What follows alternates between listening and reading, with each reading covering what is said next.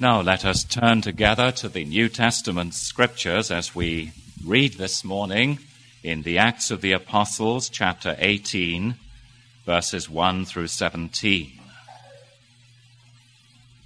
You will recall that we began to look at this passage 2 Sunday mornings ago, and we are returning to it for this second occasion today to consider the ministry of the Apostle Paul in the great Greek city of Corinth.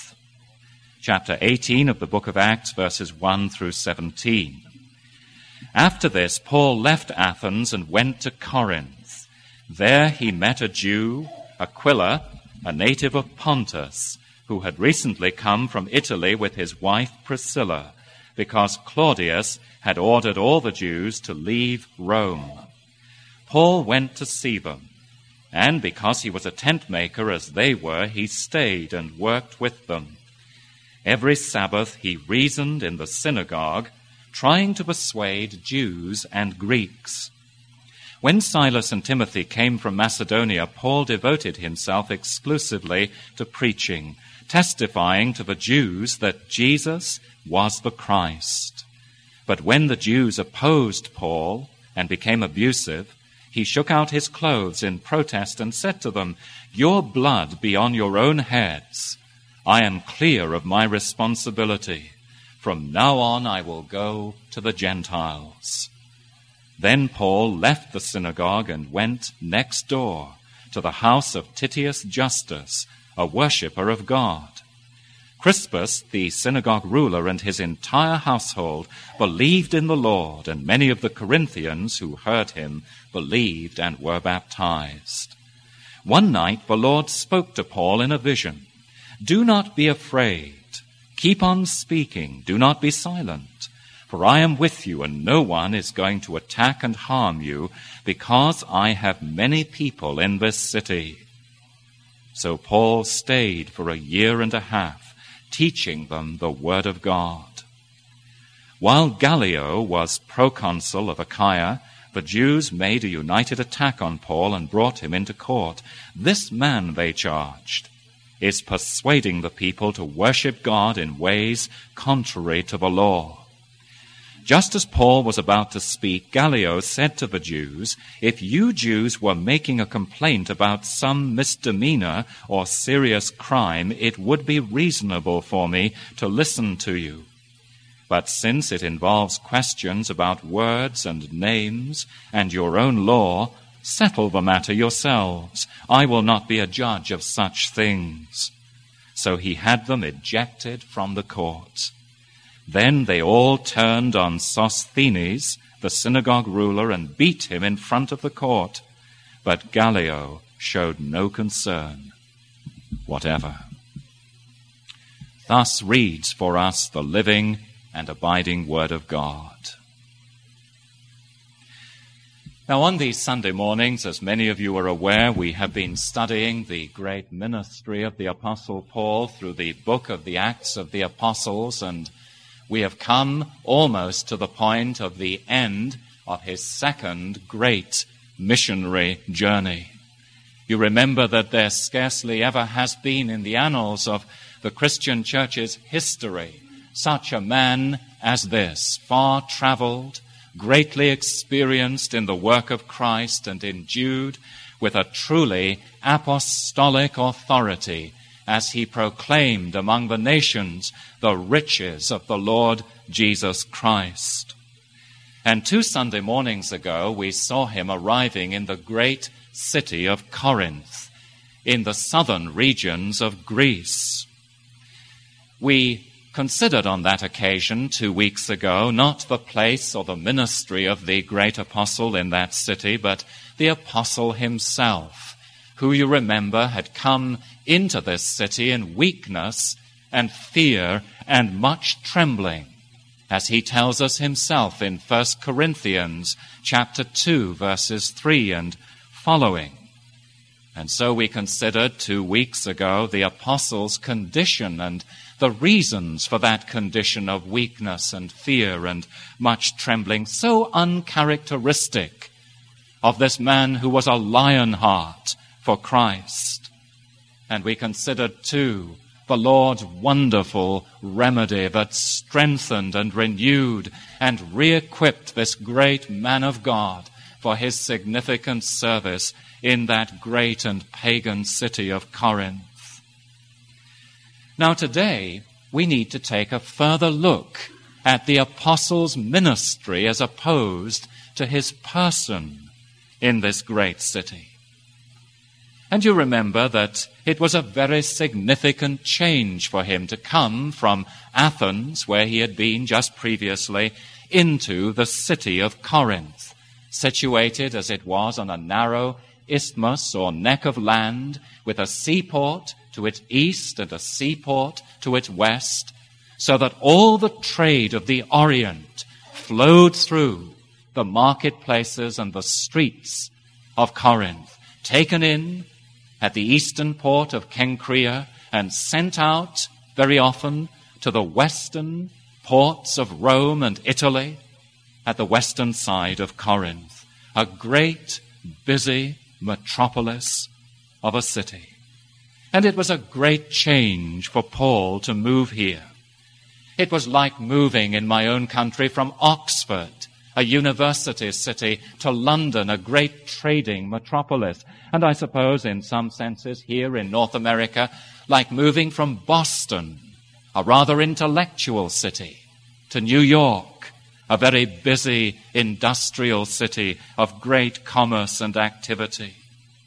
It was as though Paul moved from the intellectual center of the ancient world in Athens to the commercial center of the ancient world in Corinth. From the proud Athenians who exulted in their knowledge and philosophy into the corrupt paganism of this great metropolis of Corinth. As though he moved from a city of ancient fame, whose roots were in antiquity, into a city, you remember, that had been rebuilt only recently by Julius Caesar and was barely 100 years old. Into a city that was very busy and full of traffic, from one that was, like many university cities, seclusive and quiet. Into a city that was immensely wealthy, with trade, as I say, flowing through it like a great river. And the apostle realized at once that if merchandise of every kind could pass through this city on to the ports of its destination, so could the precious seed of the gospel of God's word be scattered over many lands if, by God's grace, a strong church might first be established in that great and pagan city of Corinth. Now, it was notorious for its immorality and its drunkenness. I reminded you 2 weeks ago that to play the Corinthian in the ancient Greek world meant to be someone of the lowest of loose morals. And in that city, with its temple of Aphrodite, the Romans called her Venus, and the similar temple of Apollo, her male counterpart, there were all kinds of consecrated prostitutes and sodomites, homosexuals, who freely traded their favors among the many thousands of sailors who thronged into the busy streets of Corinth. So that city we would describe today was the Vanity Fair of the Roman Empire, a city that was a veritable Gomorrah.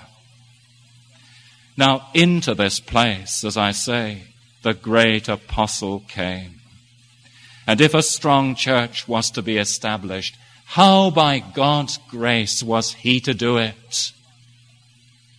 And you know, the remarkable thing about these 17 verses that we read together this morning is that Luke describes for us the very surprising and challenging way in which the apostle was enabled to do just that, to plant in the midst of this great city one of the biggest and in some ways the strongest of New Testament churches, in spite of its many problems and difficulties that we read about in the Corinthian correspondence.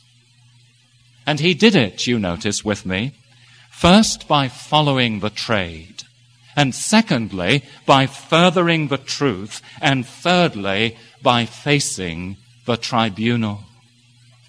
Now I want you, as time permits, to follow through this threefold division of these 17 verses with me this morning.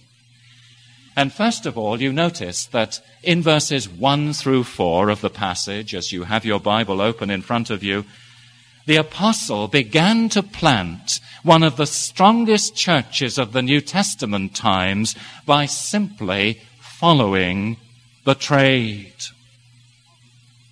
Now, when you consider the outcome eventually of his labors in Corinth, that is to say, a strong church, and two of the longest and in some ways most important letters in the whole of the New Testament, when you consider that final outcome and you read verses 1 to 4, nothing surely is more remarkable than the outcome contrasted with the way in which Paul began his ministry. How did he begin that ministry? Well, you remember that he entered the city, as we saw 2 weeks ago, in weakness and fear and much trembling. And whatever may have been at the root of that condition, he was a man whose morale, as we saw, was considerably weakened. He may even have been a man, as one of the commentators suggests, who was physically and bodily weak, perhaps from an attack of Asiatic malaria. It's very likely that that was the thorn in the flesh that Paul refers to in his Corinthian epistles. But he arrived there as a man almost demoralized. And you don't read, first of all, about him going in to the synagogue and preaching the glorious gospel of Christ, or evangelizing among the pagans of Corinth. What do you read of him doing? Following the trade. That's how this great mission began. In the providence of God, he meets up with a couple who are described in these verses, as we saw. Aquila and Priscilla, driven out of Rome by an outbreak of anti-Semitism that was so frequent even then in the ancient Roman Empire. And he found them to be practicing the same trade that he had learned as a young man, because every rabbi in those times was required to learn a trade. And with them he set up house and home, and they became his firm and lifelong friends, as I reminded you. But that is how a life-changing ministry began in one of the greatest cities of the ancient world. Quietly, unostentatiously, as he followed the trade that he had learned as a boy. And if you had said to any of the leading citizens in Corinth in those days, the most important man in this whole city is a little Jew working in a back street of Corinth, sewing rough goat's hair together to make tents, he would have laughed you to scorn. Yet it was true. Now, as you look at this, beloved, there are 3 lessons quickly that this surely teaches us in verses 1 through 4. And the first of them stands out from the page, I think. But true zeal for God can be patiently silent as needed. Here is the great apostle, the much-traveled missionary, the fervent proclaimer of the gospel of the Lord Jesus, the one who was later to write of his ministry in Corinth. Our message was not with words of men's wisdom, but in demonstration of the Spirit and of power. And what is he doing? Sewing rough goat's hair cloth into tents in some poor back street of this great metropolis of Corinth. And make no mistake, Luke's emphasis is deliberately upon this. in verses 1 to 4. We don't read anything of his public ministry until the 4th and 5th verses, as though Luke is conveying to us the truth that where necessary, true zeal for God can be patiently silent.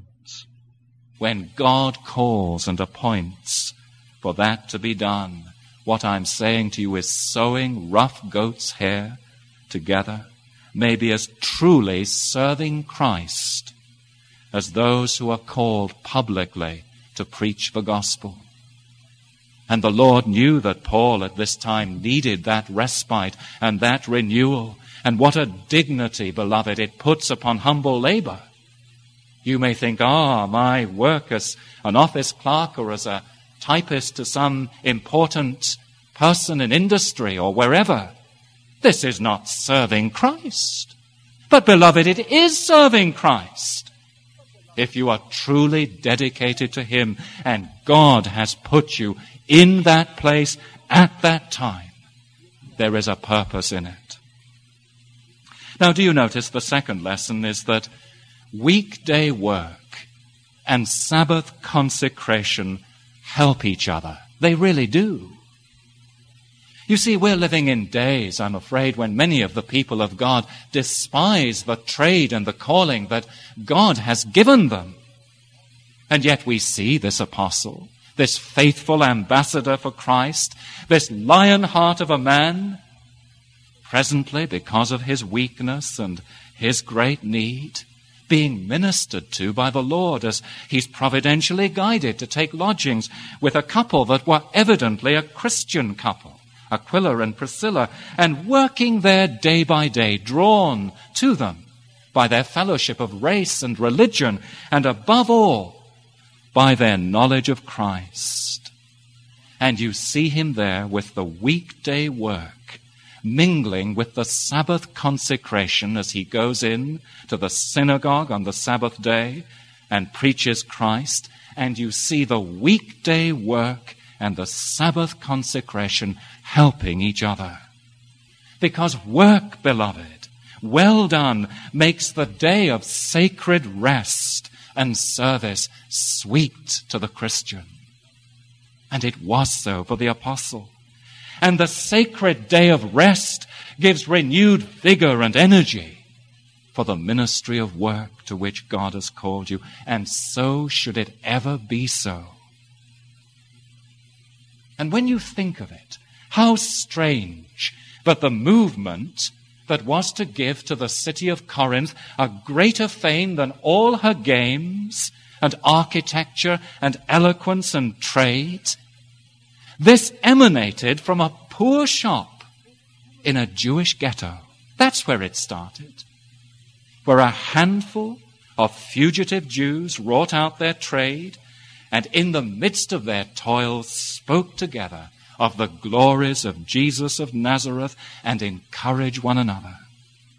They were weak with him, but they were also destined to live and reign with him as the gospel was gathering strength in preparation for a great outreach to the Corinthian pagans around them. And though in apparent weakness, they were living really, in the power of God. Now, isn't that significant? But the weekday work and the Sabbath rest and service help each other. That's what it should be, beloved, with you. And the third lesson is this, that tent-making ministries may indeed in certain circumstances be used of the Lord. Now, it's very obvious, I'm sure, to you who know the Scriptures and particularly the Corinthian epistles or letters, that Paul thoroughly and fully believed in his right to be supported in the work of the gospel by Christians. And he wrote practically a whole chapter in 2 Corinthians chapter 9 to vindicate that right of the Christian worker to be supported in his labor. But often you read in the apostles' missionary journeys that while he received always with gratitude and thankfulness the contributions for his support, on a number of occasions he was found in a tent-making ministry, supporting not only himself, but those of his companions with him who were fellow laborers in the gospel. Why? Well, certainly to show that he was not in it for the money. And God have mercy upon that poor servant of Christ who is called publicly to the preaching of the gospel, who is in it for the money. And if the preacher would ever be faithful to his Lord and useful to his people, he must be free from any taint of suspicion as to money. Has not this been the public downfall and scandal in our own day even of some of those men, the television evangelists, who proclaimed the gospel free of charge and yet made it into a money-making racket as they were discovered in their sin and exposed? But Paul was very anxious, you see, in this situation, knowing the Corinthians and their way of thinking, that when he was present among them and in need, as he says in 2 Corinthians 9, he was not a burden to any of them, that he could make the gospel indeed, in every sense, free of charge to them. Now, how eminently practical and heavenly minded and down to earth at the same time was this mighty apostle to the Gentiles. And that example certainly has some bearing upon the church's ministry today, and in certain circumstances it is still lawful and even desirable. But the gospel should be supported by a tent-making ministry. Now let me say also that Paul was still living by faith. You know, we live in a strange day nowadays when the so-called faith missions, and there are many of them, mostly parachurch organizations, hold it up as a great and desirable thing for Christians to live by faith, for the missionaries to live by faith. And I want to say to you that even when the apostle was working with his own hands, he was living by faith every moment of the day. And the term is much abused and misused today. In so-called faith missions, you can live by faith just as much when you are living on an income. Because we all as Christians, beloved, live, I trust, by faith and depend every moment, whether we are earning an income or directly relying upon the Lord for our support, we are living by faith in Christ that justifies us and that keeps us always in the way. Now this is how the mission began, following the trade, true zeal that can be patiently silent, the weekday work strengthened by the Sabbath worship, and a tent-making ministry authorized in the Scriptures themselves. But do you notice quickly there is a second stage to this apostle's ministry in Corinth as he furthers the truth in verses 4 through 11, as he begins to argue in the synagogue every Sabbath and persuades both Jews and Gentiles until the opposition is so great against this ministry that he is forced out of the synagogue's doors. And so with the coming of Silas and Timothy from Macedonia, this new stage of his ministry begins. And we know from the letter to the Philippians and also from his letter to the Thessalonians that was written, I believe, from Corinth, that when they came and joined him from the other cities of Thessalonica and Berea, they brought not only news of the converts standing firm, but also a monetary gift. And this now enabled Paul, as we see in these verses, to continue full-time in the ministry. No longer a tent-making ministry, evidently, but one that was fully supported through those gifts that had sacrificially been given by his friends in Philippi and Thessalonica and Berea and brought to him by Silas and Timothy. Now, this is the question, beloved, as you look at these verses. It's an important one. Who were the most difficult people to reach in Corinth? the Gentiles who lived in sins and debauchery, or the religious Jews with all the advantage of their knowledge of Scripture and the prophecies of the coming Messiah? Who were the most difficult to reach? And Luke supplies the answer. And there are just several things. Let me touch on them. The gospel, first of all, can be rejected by the most promising of recipients, namely the Jews. Look at these verses. Here is Paul in verse 5. Pressed in the Spirit is an alternate translation of that verse. Constrained by the Word of God. Completely engrossed in preaching, as in the NIV translation, devoting himself now exclusively to preaching, no longer laboring with his hands, pressed in the Spirit to testify with all his strength and strive with all his ability to convince the Jews that Jesus is their promised Messiah. And that was the head of all the offense of Paul's message. The one thing that they did not want to receive or hear or believe, that Jesus is the Christ and Him crucified.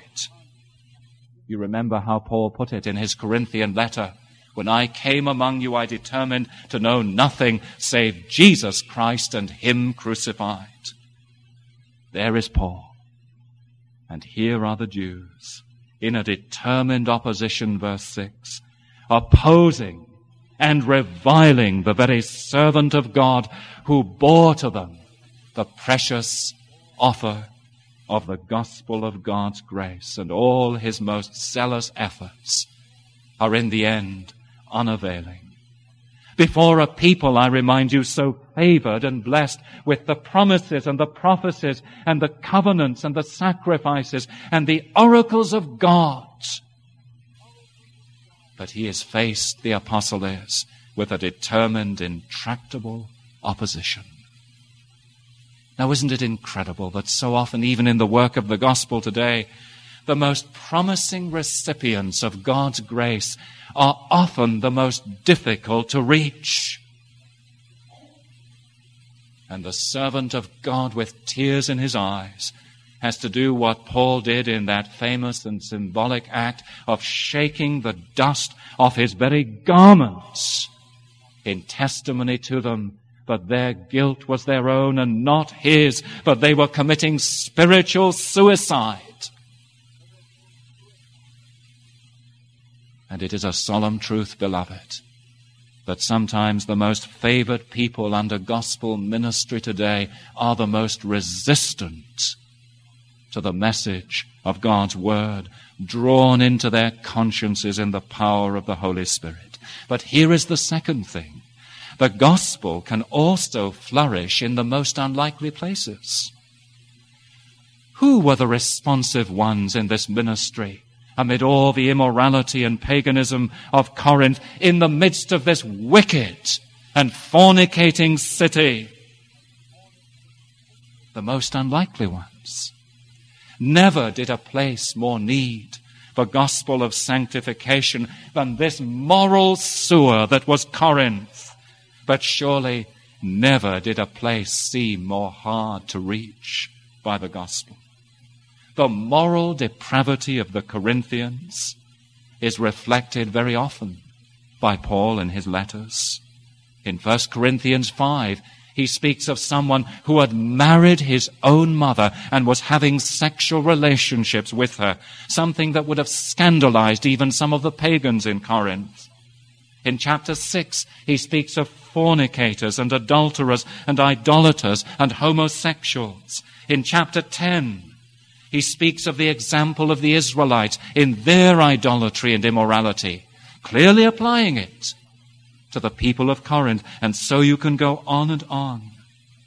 And isn't it incredible that those whom he calls immoral and idolaters and adulterers and homosexuals and thieves and drunkards and revilers, he's able to say of them, and such were some of you. But you were washed, you were sanctified, you were justified in the name of the Lord Jesus and in the Spirit of our God. What a testimony. But the gospel can flourish in the most unlikely of places, so that the great apostle labored there for 1 whole year and 1/2 year, with success crowning his labors and the great encouragement of seeing the church of God, as someone has said, springing up like a spring flower out of the filthy mud of the Corinthian capital. Now, isn't that a great encouragement, my dear friends, to those of us whose lot is cast in evil times and in evil places? You say there can never be any fruit for me in this office where I work, with all their foul language filling my ears. But this is not what the Scripture says. And I would encourage you, wherever you are, how evil and dark the place may be, howsoever, to keep on keeping on. Now, do you notice the third lesson? But God can so order things that when one door shuts, another opens. Isn't it remarkable? Look at verses 7 and 8. The door of the synagogue slams shut. And what does the Lord do, beloved? He opens another door, right next door to the synagogue where Paul has been driven out. In the home, evidently, of a godly Gentile who was one of the God-fearers on the fringe of the Jewish synagogue, whose heart the Lord had opened. And he took Paul in. And it is an altogether surprising turn of events, because before we go on very far, we realize that one of the early converts was no less than Crispus, the ruler of the synagogue, converted to Christ. You see, the seed that Paul had faithfully sown in the midst of this opposition to the gospel in the synagogue is bearing fruit. Very often, you know, we fail to give enough credit to the power of God's word in difficult and evil situations. Here was a man who was converted as a result of Paul's faithfulness and persistence in the synagogue, and is now baptized by the apostle himself, a very unusual occurrence, as he tells us in 1 Corinthians chapter 1. Now, do you see in summary that the Lord gave to him the joy of spiritual success? The exact measure of it we don't know, but evidently it was very considerable, because the church in Corinth became of such importance that Paul paid it great attention and wrote 2 long letters, the longest in the New Testament, to this church in Corinth, and later was to spend much of his strength in its growth and in its encouragement. Here then is Paul testifying to the truth. Now, as I draw to a close, he also was called to face the tribunal in verses 12 through 17. And you notice that at this point the apostle was greatly discouraged. That's the reason why the Lord gave him the vision there in verses 9 and following. In spite of success that had begun to attend his ministry by this time, he was afraid that the implacable opposition of the Jews would again lead to his being banished and thrown out of yet another city with the work still uncompleted. And he found that he needed the kind of encouragement that not even Aquila and Priscilla could provide for him, not even the success of his labors among the Gentiles in the house of Titius Justus. And we need to remember, beloved, that being a Christian does not release us from the laws which govern our physical and mental well-being. There are times when we are down spiritually, and sometimes with very good reason. And even our Lord Jesus in his earthly ministry was subject to these laws, as you see him on occasion greatly discouraged and even struggling spiritually, as he did in the Garden of Gethsemane. And it's no surprise then that Paul at Corinth felt the strain of all that he had gone through. And he was a weak and shaken man, and never nearer, it seems, to giving up. But the Lord so graciously answered him, the Lord who says, I will never leave you nor forsake you. And in the vision of the night, do you notice, he said to him, do not be afraid, verse 8, but speak and do not be silent. For what? No man will set on you to hurt you. Now, how reassuring, how comforting, how uplifting for the tried servant of God. But notice, it is a promise, not that he will not be attacked, not that life will not be difficult, not that there will be no persecution of him, but the promise is that he will not be hurt. His blood will not be spilled. His life will not be endangered. And you notice as he faces the tribunal, that glorious promise is wonderfully fulfilled. Here come the unbelieving Jews, determined they will put an end to this successful apostolic ministry in Corinth. They drag him before the Roman procurator, Gallio, the brother of Seneca the philosopher, a man known for his fairness and justice, as many of the Roman rulers were not. And their charge was that Paul was propagating an illegal religion, a religio illicita. Now, the Jewish religion was protected, and they endeavored to make out the case that Paul's version of it did not come under the protection of the Roman law. And you see the wisdom of this man Gallio. You see the sovereign hand of God over his mind and over his actions. He was all that Pontius Pilate, the Roman governor, was not. Fair and just in his thinking and in his acting. And he saw at once that what they were about, these Jews, was a dispute about religion, and it did not come in under the purview of the criminal courts at all. And so he dismissed them summarily from his presence. And the mob, you read in verse 17, taking their cue by this summary dismissal, vented their dislike of the Jews by beating Sosthenes, the ruler of the synagogue, evidently, who had succeeded Crispus, in an outbreak again of anti-Semitism that was so near the surface in the Roman world. But they, in verse 17, are the bystanders, the mob. And Gallio is careless about it all. Now, do you see what I'm saying to you as I finish this morning? The point of all this is the fulfillment of God's promise to his servant. I will protect you, he says. I have many people in this city. Therefore, do not be afraid, but speak forth the word of truth.